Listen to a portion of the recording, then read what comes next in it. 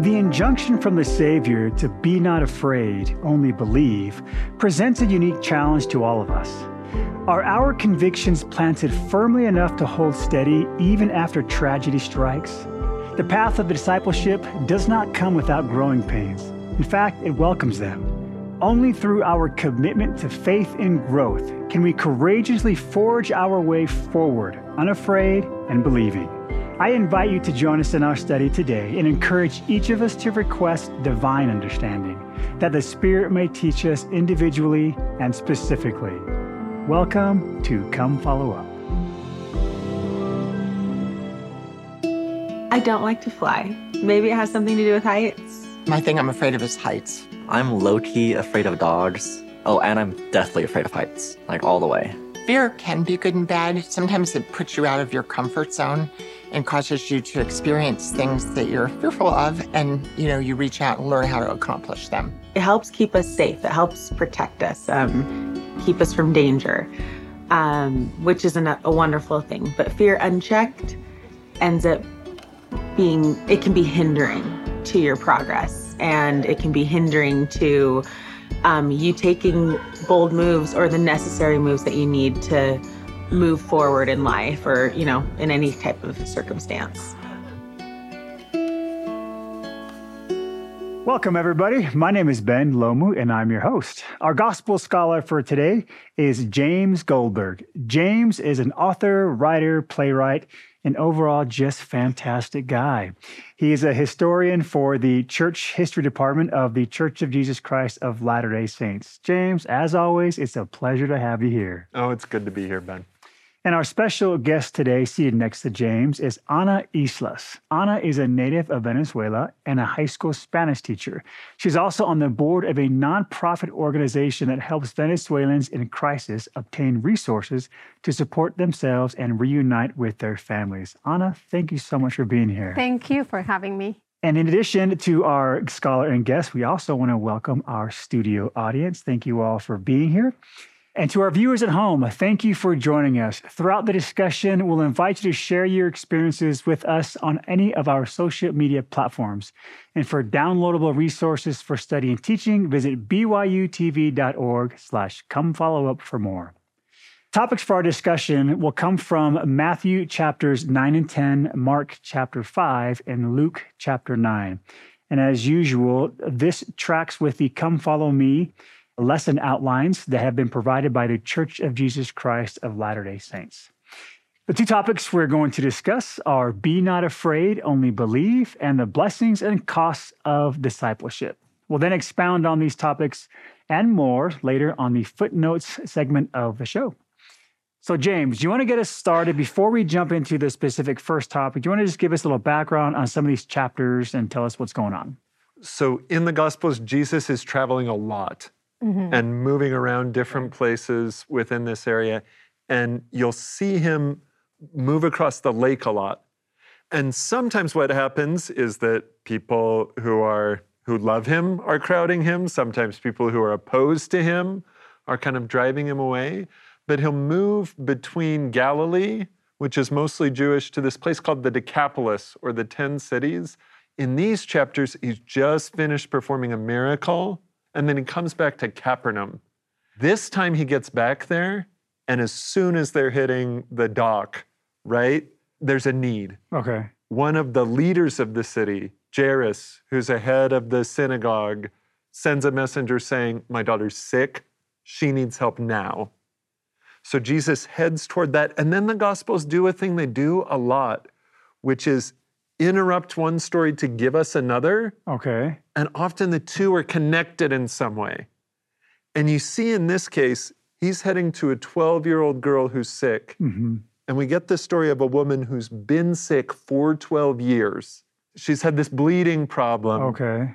And she decides she needs to touch Jesus. And if she can just touch him, so much hasn't worked, but maybe she'll be healed. And that's the story. And this is where we get, the topic of our first discussion is Be Not Afraid, Only Believe.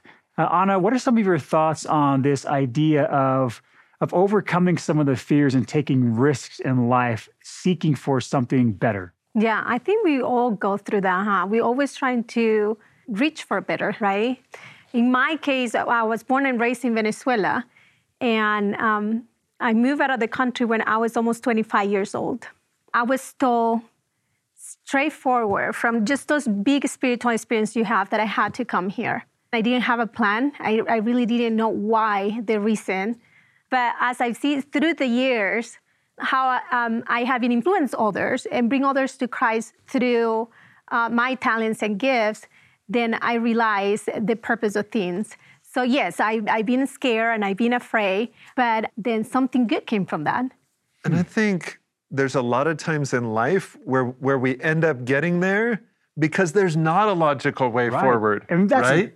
Illustrated perfectly in these two accounts. Yeah. I mean, I think of the woman with the issue of blood, and you've got to remember in this time and culture, that also affects her ability to be in contact with other people and relationships. And it was so important to her that she spent all she had to try to fix this problem. Yeah, we've got that in. So like in Mark chapter 5, it says in 25, she'd had this issue of blood 12 years.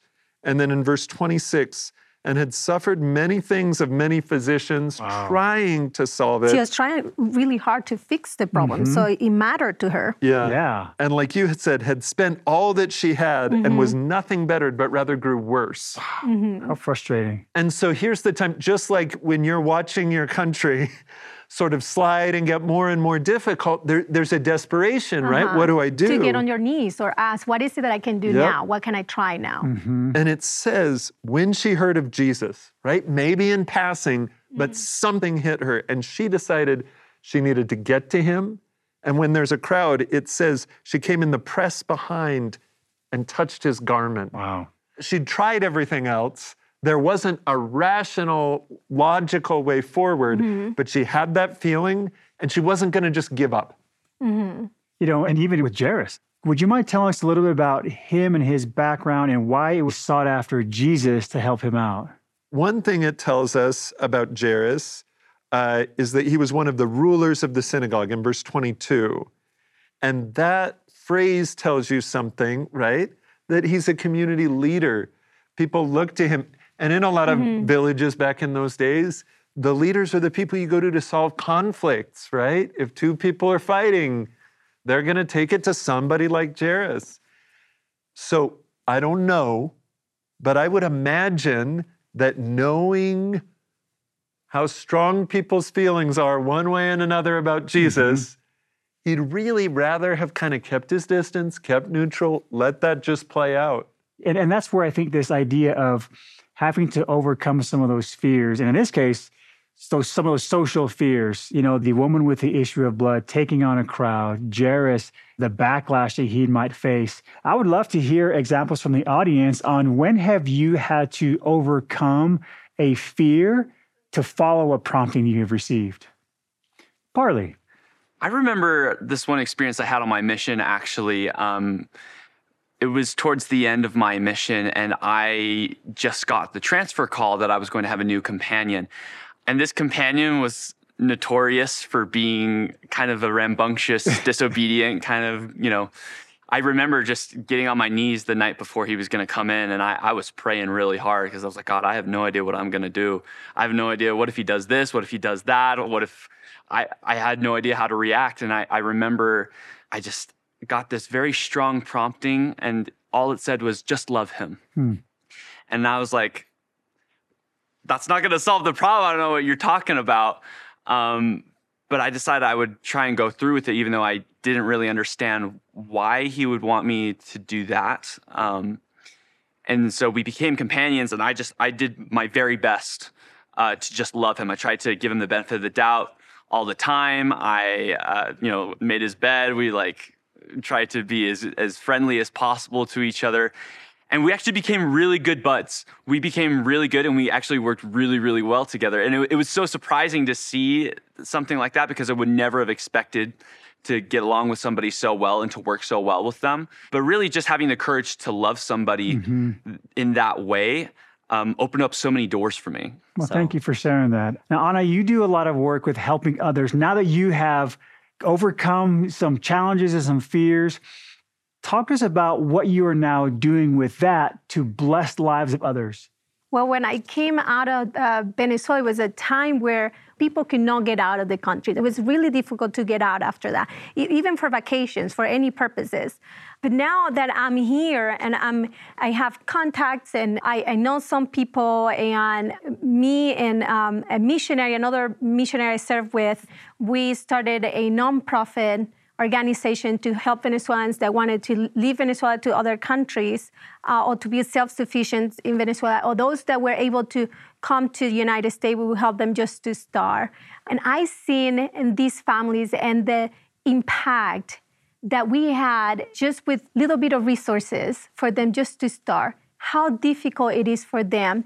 This last family we had about 2 months ago in our house, we didn't have a lot of fundings in our own organization, but I just wrote really quick in the Facebook neighborhood page that we just had a refugee family in my house for a couple of days, and they didn't have anything. And in a matter of one night, the whole neighborhood brought new toys, coloring books, crayons. They brought clothing, toothpaste, toothbrush, and countless things. I was overwhelmed. They were overwhelmed. We were just crying about, all these people coming and knocking our door and bringing things. People really have intention to help each other.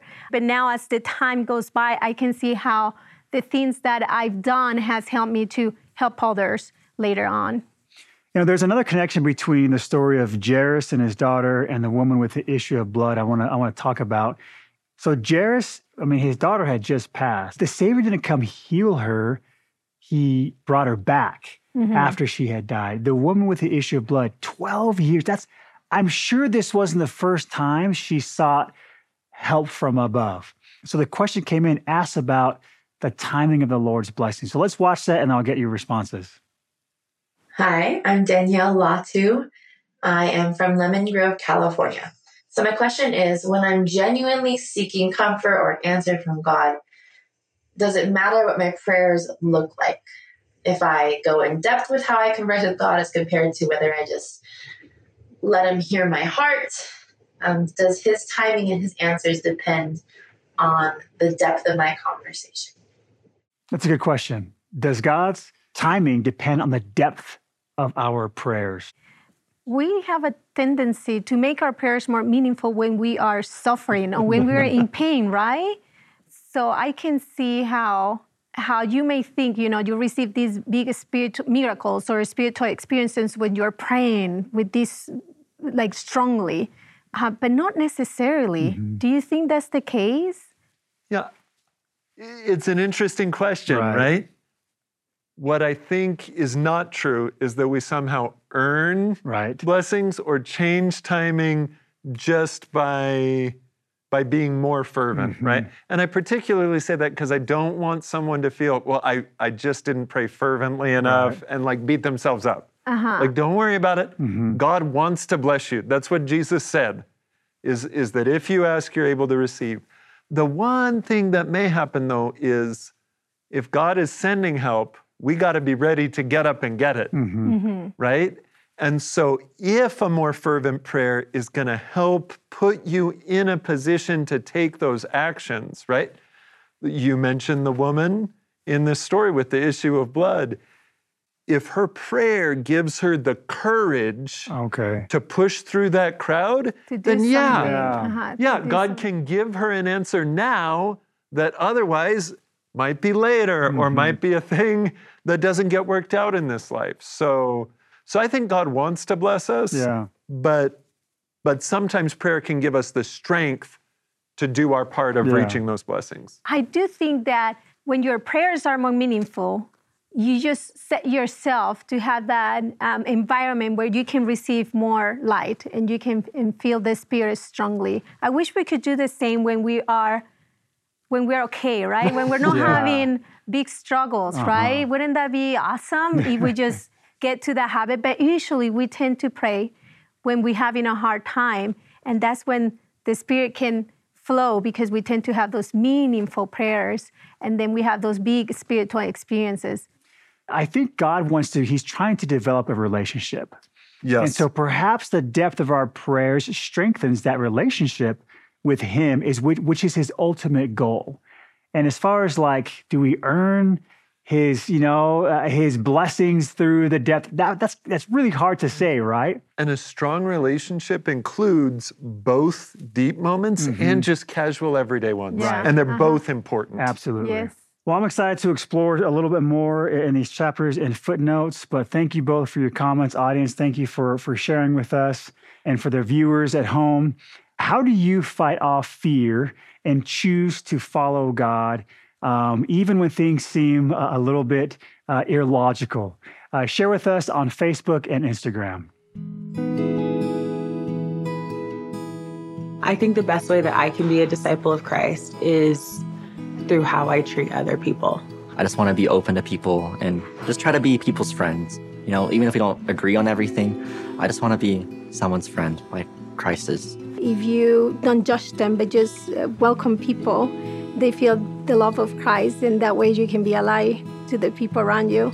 Christ came for the sinners, the sick, and the needy, and the outcasts. And I think that it is important that we do our best, that I do my best to not judge and to be kind and to share the love of Christ. So the second topic we're going to discuss is the blessings and costs of discipleship. And we're going to touch on both of these, some of the blessings, some of the costs. And I want to kind of go in order. The reason why we're talking about this, and James, maybe you can touch on this a little more, is at this point, Jesus is calling his disciples. You want to explain to us a little bit behind his reasoning, his purpose? What is he driving towards? Yeah, well, that's a good question.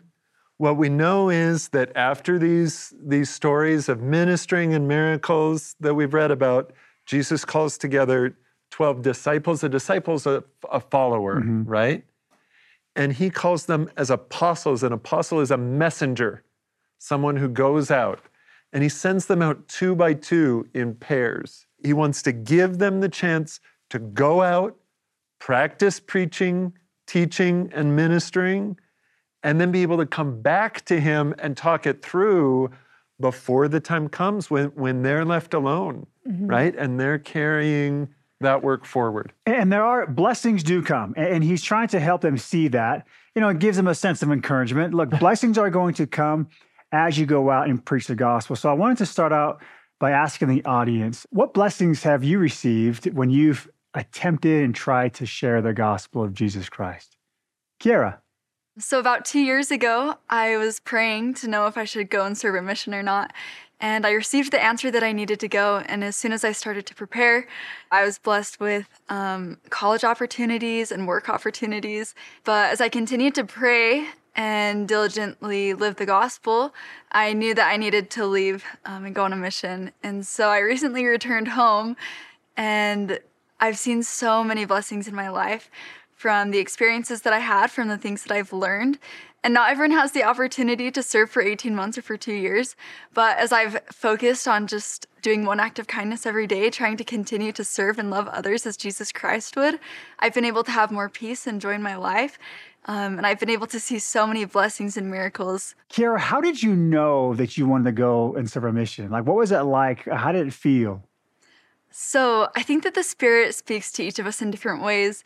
And as I prepared General Conference that was coming up, and I prayed, I was asking so many questions, especially about whether I should leave to serve a mission. And as I was listening to one of the speakers, the answer came so clearly. God speaks to me a lot through thoughts in my mind, and I just got the answer, here, you need to leave, and you need to leave right now. So the next day, right after General Conference, I started my papers. Wow. Yeah. She straightway left her net. And what I really appreciate what Kiara said is that it's not always, going on a mission for 2 years or for 18 months. It's in everyday acts of kindness and things that we do that's really what we're doing, is we're spreading this wonderful message of Jesus Christ. And blessings do come from that. Elder M. Russell Ballard, he has a great quote talking about blessings that come from serving a mission. And he said, "The Lord knows you. When you are serving your mission, you will have experiences that will help you come to know him better. You will grow spiritually in serving him. In his name, you will be sent on errands to serve others. He will give you experiences with promptings from the Holy Ghost. The Lord will authorize you to teach in his name. And I love that idea of he knows us so well, and he's going to bless us with these experiences.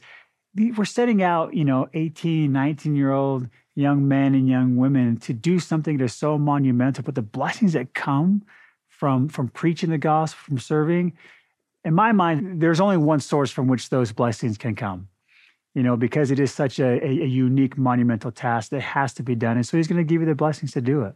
What are some of the costs that Christ's disciples are going to have to bear in their service? And what are some of the costs that we, face as we become true disciples of Jesus Christ? Well, I have a personal experience. I remember going to my institute classes and feeling so strongly that I wanted to share the things that I was learning. And so I was just dreaming of being a missionary. Yet my parents didn't approve. It's not like they said, don't go. They just said, just don't go now. It was probably 6 months of a lot of confusion. Like I didn't know what to do. Should I just go? And then I was reading 3 Nephi chapter 13. And again, this is when Jesus Christ comes to America and is giving instruction to the apostles and is telling them. And then here at the end of the chapter, it says, for your heavenly Father knoweth that ye have need of all these things. Duh. It was like, he knows I have needs of a career or studies, or he knows that I need these things. And then 33, but seek ye first the kingdom of God and his righteousness, and all these things shall be added unto you. And when I read this scripture again, I had this strong feeling I needed to get on my knees and ask for forgiveness. I already had received a question. I already knew that I need to go on a mission. What was I making it hard? I just needed to tell my parents, no, I'm going. And that's what I did. After this scripture, I just went and told them, no, I'm going when I'm 21 and school can wait and I will be fine. But the story doesn't end there. The day before, I went to the MTC. I flew to Colombia, which was the MTC that I went. I received my paycheck, the hard copy of my paycheck a blessing. The paycheck, I heard that I was going on a mission, so he made the arrangements and they made the hard copy. I remember getting my paycheck blessing and getting in the car and reading it like for the first time. And then I read a whole paragraph about my mission. And before that paragraph, there is a part where it says, Anna, I bless you that you will finish your studies. And it says that they are important to me. And then it says, but remember, and he quotes this scripture. It says, to seek ye first the kingdom of God and his righteousness, and all these things shall be added unto you. So that was very special to me because I learned, first, God wants you to serve him, and he will make the arrangements necessary so you can receive those blessings. He wants you to bless his children, and he'll make the arrangements so you can go bless his children, but he will also bless you. It's all about timing, and it will work out. Second thing I learned is that God truly knows you, and he talks to you through the scriptures. But yet, if you don't get it through the scriptures, you still have your paycheck of blessing. So it was amazing. It was a great experience. I think it's interesting, though, for all these blessings you received, that even your parents who are active in the church, involved, believe, there's that little hesitation, right? And if family's going to be that way in the church, how much more are some people going to look at it and go, wait, what are you doing? What is this kingdom of God? Why are you putting it first? Why are you at my door? And Jesus does warn the apostles in verse 22, for example. He says, and ye shall be hated of all men for my name's sake, but he that endureth to the end shall be saved.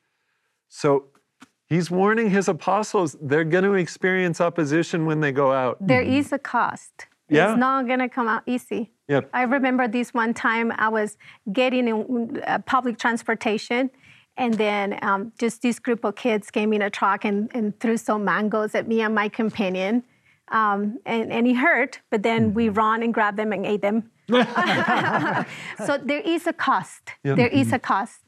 Dallin H. Oaks has a great quote talking about this thing and the sacrifices that sometimes have to be made. He says, Upon receiving a testimony of the truth of the restored gospel, modern pioneers have unhesitatingly sacrificed all that was required to assure that its blessings will be available to their children and to generations unborn. Some have sold all their property to travel to a temple. Some have lost employment. Many have lost friends. Some have even lost parents and extended family, as new converts have been disowned for their faith. This must be the greatest sacrifice of all. And as I've thought about this idea of, when we look at the topic, the blessings and costs of discipleship, I view it as the blessings are long-term, the costs are temporary. What are your thoughts on that, especially when in relation to these specific 12 apostles? I think that the blessings are eternal. There's blessings too that some of them experience right away, right? Okay. They go out, they come back, and they say, hey, we met these people, these things happened, and they're excited, right? They've seen those blessings. But their whole lives are going to be affected by this division, right? And so there is this tradition that they literally gave up their lives for their belief and in order to lay the foundation of God's kingdom on earth. There must be an opposition in all things, and I feel that as you have opposition, you have the choice to succumb. Is that a word? Succumb, yeah. Or fight it. I personally choose to fight, and that strengthens my testimony. It's like, bring it up. I can do it. I can learn from this and become better. And I have to say, I love the way you fight, because it would be so easy when you're facing that kind of opposition to get bitter, defensive, confrontational. And okay, there are times when an apostle maybe cut off somebody's ear or, they weren't perfect. But the thing Jesus asked them and asks us to do is to learn to return good for evil. I loved your story where they threw mangoes at you and you ate them. Yes, We just cut out of the bus, picked them up, and ate them. Yeah, but how often can we take that model as the way we deal with this contention? It's a great skill to maintain firm in our faith while at the same time maintaining positive relationships. So how have you been able to disagree with somebody without being disagreeable? Brittany. I found that it's been just really most effective and eye-opening when I take my ego and my purpose and agenda out of it and really try to listen to what the other person is saying. Seeing the other person, our family or friend, a stranger, as a child of God and having their own experience and their own reasons for where they're coming from, it's been a lot easier for me to be able to find that common ground and to be able to understand and love them and be able to end those conversations on a positive and loving note. Well, thank you for sharing that. So how do we maintain that peace as we encounter those that, may be hostile towards us, as we try to share something that is so precious to us and is a message of peace? I think one specific way you can use that love is learning to be charitable as you guess at other people's motivation. Okay, explain a little bit. So if somebody's in conflict with me, I can assume that's because they're a bad person. Okay. Or because they're out to get me. But if instead of that I say, we disagree and I need to stand where I am and you feel a need, but I'm going to try to assume the best of you. Okay. And that we're trying to work something out together. And so I think even in the face of this opposition, what was it? I can't remember which conference talk it was where he said, there are times we need to disagree, but not times we need to be disagreeable. Right. And I think we can learn from that and learn to lead with the best possible interpretation of where other people are coming from. Because we all had different experience and come from different backgrounds. One thing my mission president told us that I thought was really interesting is that Christ called his missionaries to gather his elect. And he said, everybody's elect at their own time. God's working with them. Yes, There's stuff happening in their life. So don't worry if somebody has conflict or disagrees. You don't need to persuade them that you're right. You need to stand true to what you believe. And go to the next door. And go to the next door. Yes. And find the person who's more ready where you can bring Christ's peace to them. We know that discipleship brings blessings, but there also is a cost.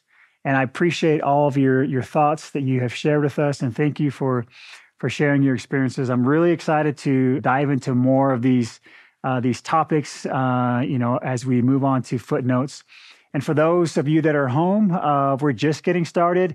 Footnotes is next, where we'll dive a little bit deeper with James and Anna into the scriptures, the context, the history, and more. I think Come Follow Up is an excellent resource to be able to dive a little deeper, get a little bit more clarity on topics, and also pose, different ideas and different thoughts that you didn't come up with yourself. I really enjoyed it, and I think it's an excellent supplement to your home study and to preparing for your lessons on Sunday. I really liked when they were talking about how with fear, just like go to God and like pray about it, and it'll help you overcome that fear like in your life, and then you can wake up the next day and it'll be better already, just because you went to the Lord and He will help you. Welcome to Come Follow Up Footnotes. We've let our studio audience go, and now we'll continue our discussion with James and Anna. Okay, I wanted to revisit one of the things we talked about earlier about a story that we learned about in Matthew chapter 9 and Mark chapter 5, and the woman with the issue of blood. Now, James, there's a small detail that I want to ask you about that we find in Matthew 9 account that we don't find in the Mark 5 account. And that is when she touches the garment in chapter 9 of Matthew, it mentions the hem.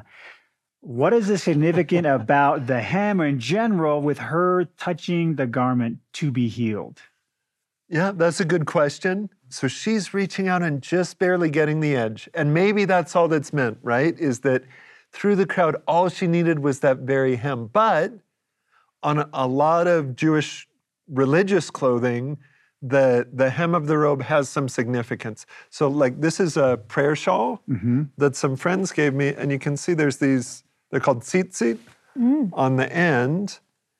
And these are symbols of the commandments, right? And so it's interesting to think about when the woman is touching Jesus' clothing, is it just clothing, or is there this sacred significance to the things she's touching, this connection with a symbol of righteousness? Nice. Interesting. Now, do you think it matters? Because we know that there are differences with the writers.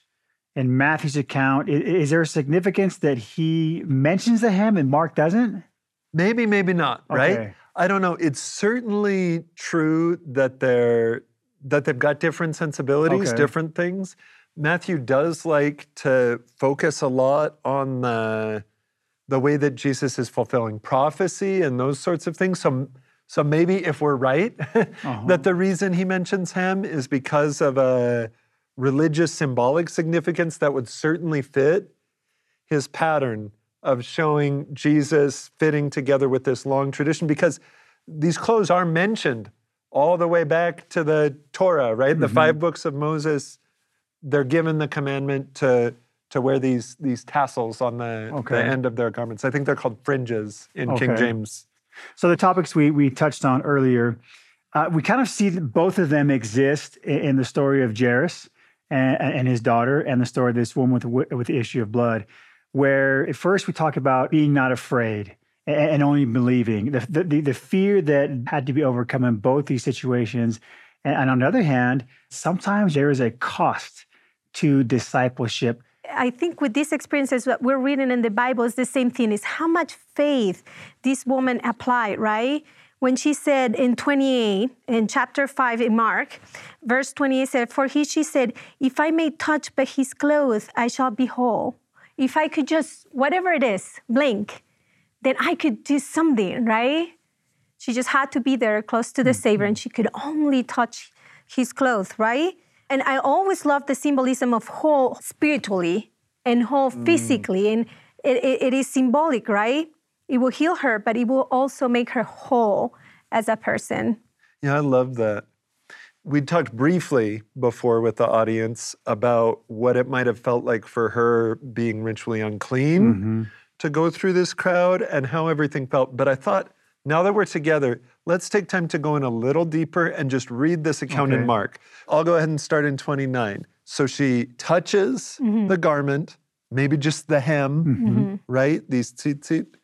And straightway the fountain of her blood was dried up, and she felt in her body that she was healed of that plague.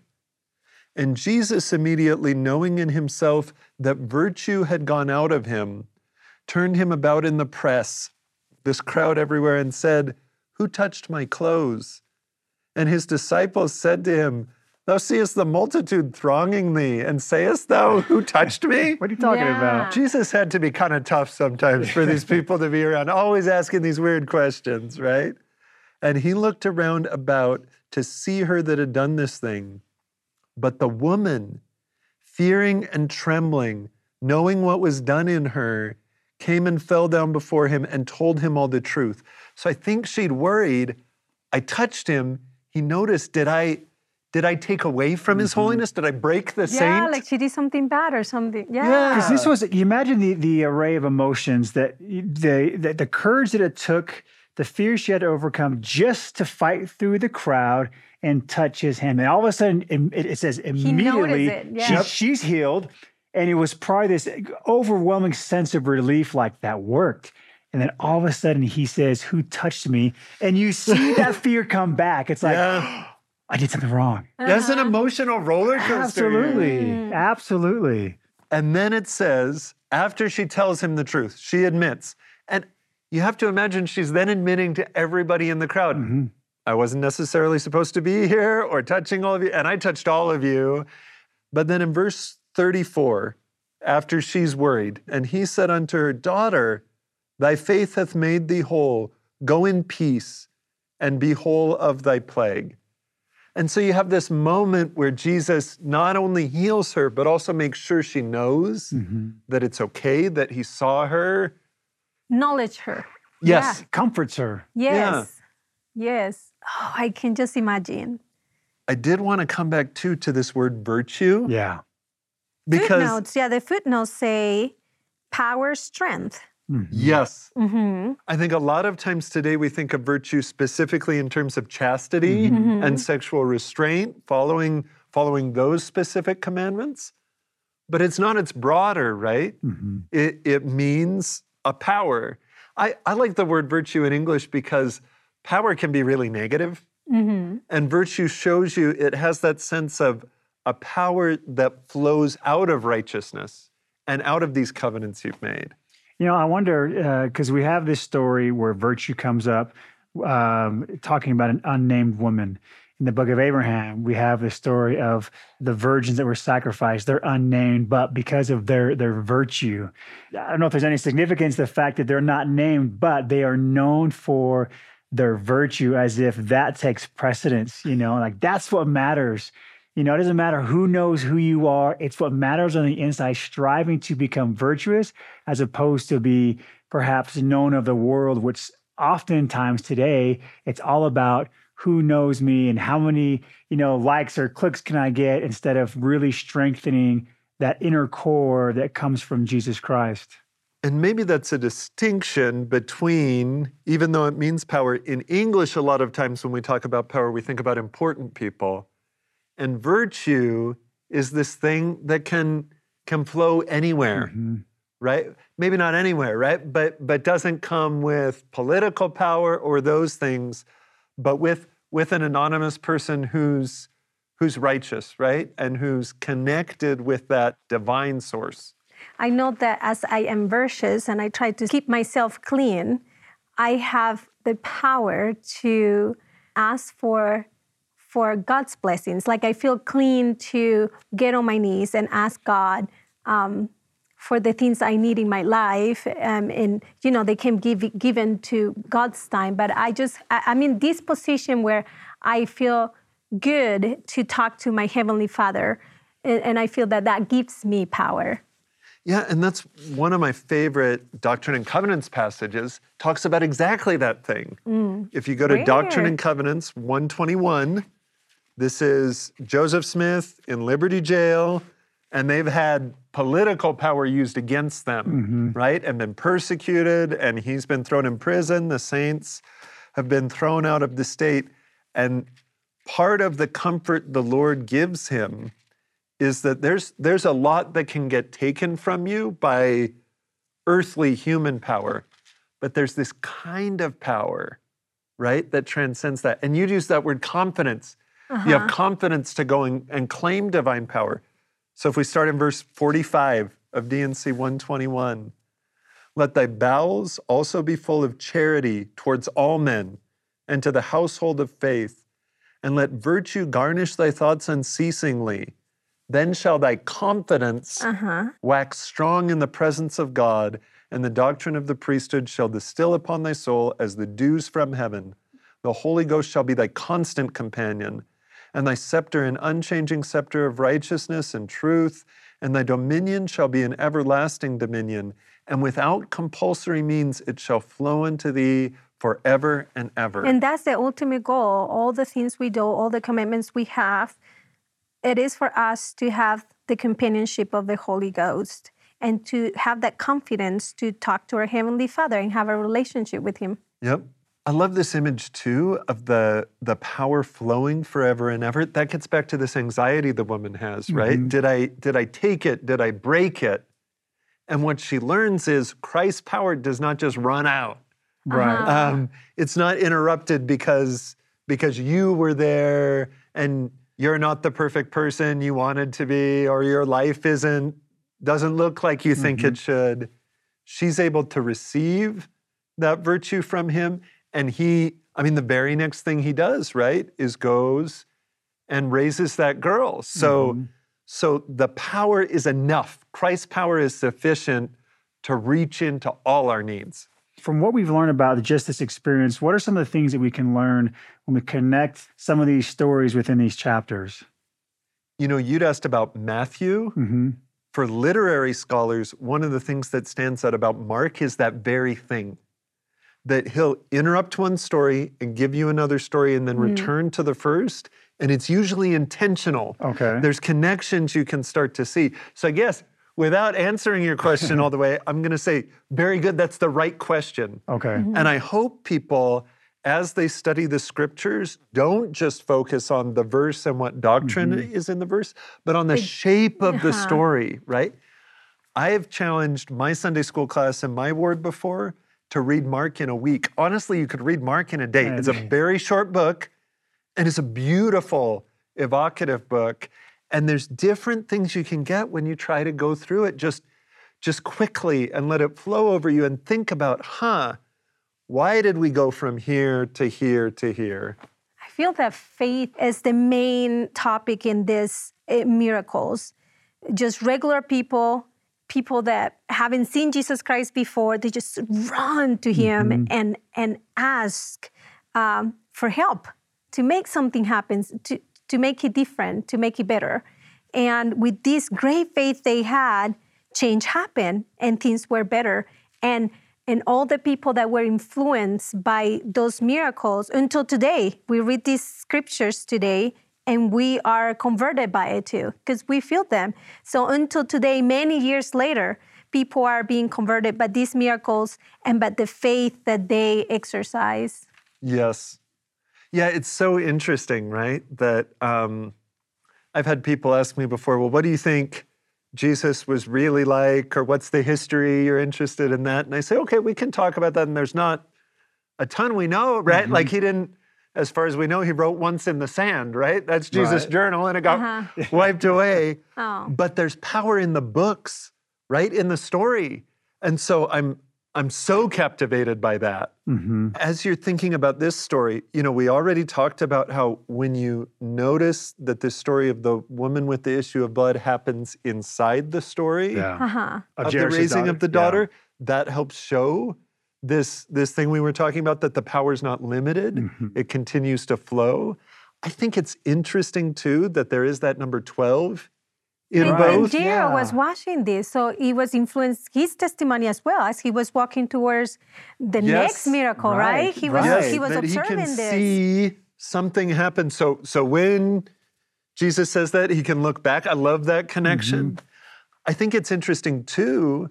We talked about virtue as a power of righteousness. The very next chapter starts to talk about the royal family and all the crazy things that are going there. So Herod, who killed the babies, his kingdom is split between 3 sons. And on family vacation, one of them hooks up with the other's wife, right? John the Baptist says, you shouldn't be doing this, right? And then it's Herodias' daughter. You have the story of how she manipulates things and dances in order to have John the Baptist killed. Both of them, it's sort of an opposite story, right?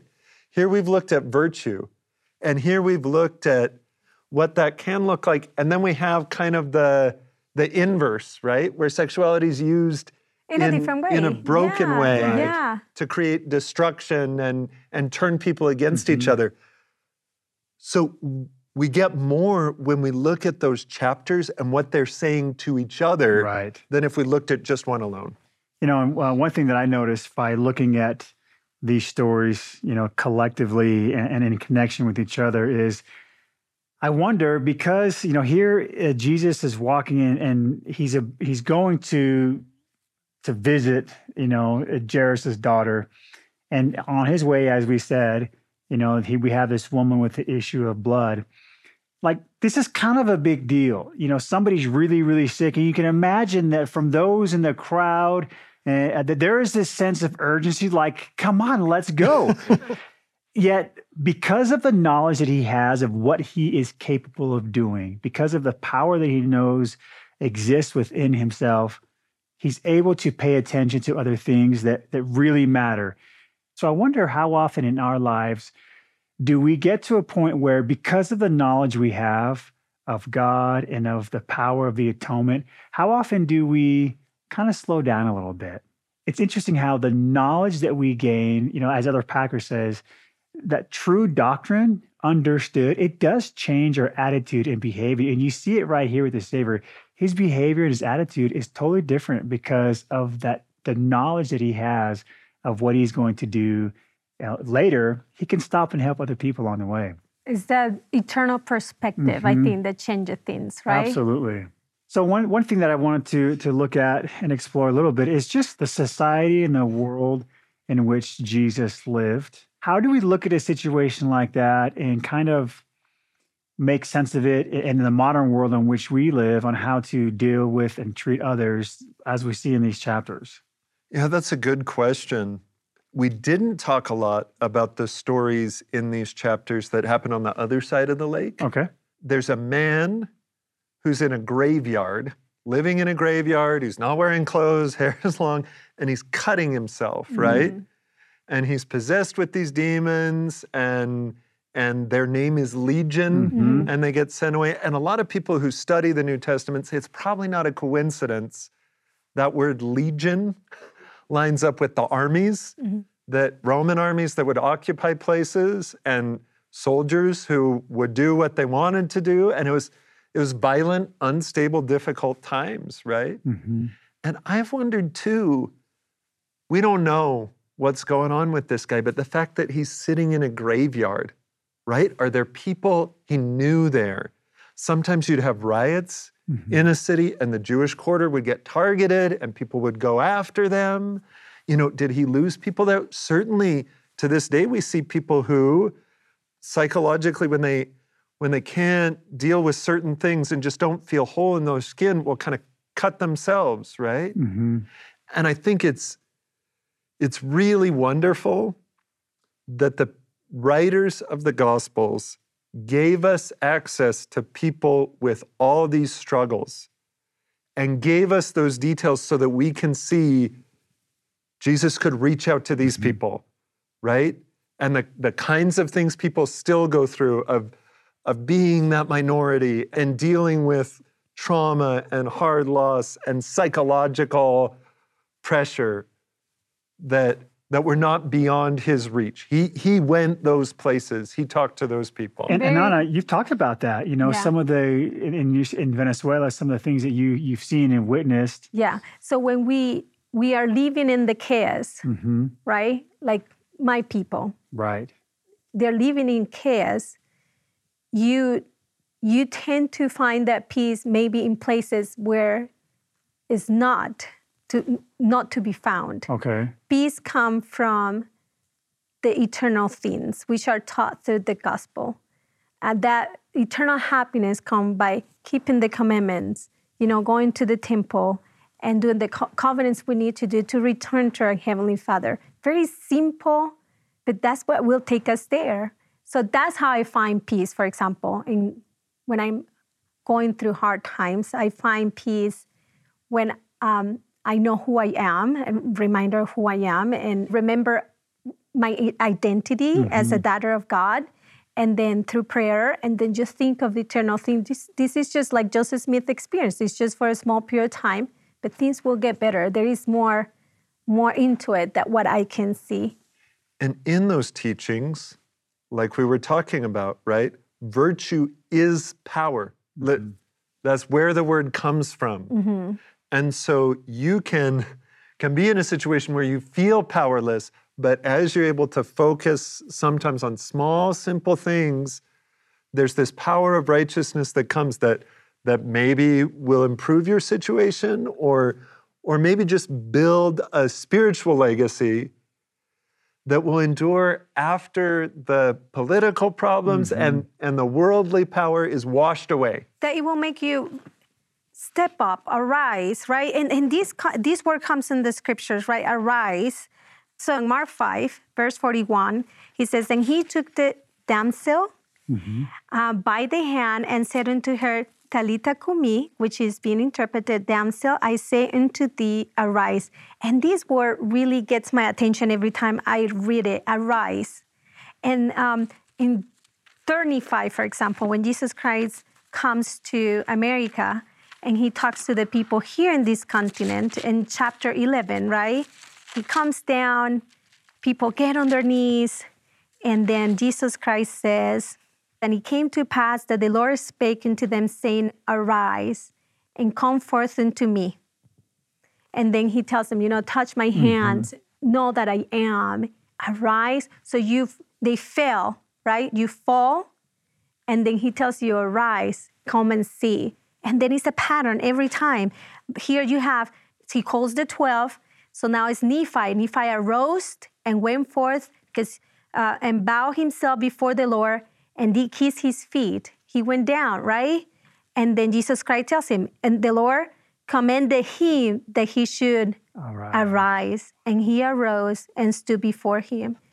Yeah, experiences, that's where that peace comes from, is from, when you're low and desperate, he invites you to come to him, to arise, and to know that he is. That's incredible. And ultimately, when we look at the message of the New Testament, like we talked about earlier, it's not a happy ending for a lot of these disciples and right then and there. They were expecting something totally different. They were expecting liberation right then and there. And he's telling them, look, this is going to take some time. We're looking at the eternal perspective of that peace that he has to offer. And sometimes we can get frustrated when it doesn't happen in our timing, but the ultimate goal is he's trying to help us return back to live with our Father in heaven. I'm so grateful for both of you, for what you added. And for the viewers at home, thank you for joining us for this discussion on faith and discipleship. I'd like to encourage you to record and act upon any impressions you've received today. Continue this discussion with us on Facebook and Instagram. We've also got additional material available for download on byutv.org/comefollowup. Please join us next week as we discuss the blessings of relying on Christ and how to enrich our Sabbath day worship. Come Follow Up is a production of BYU Broadcasting.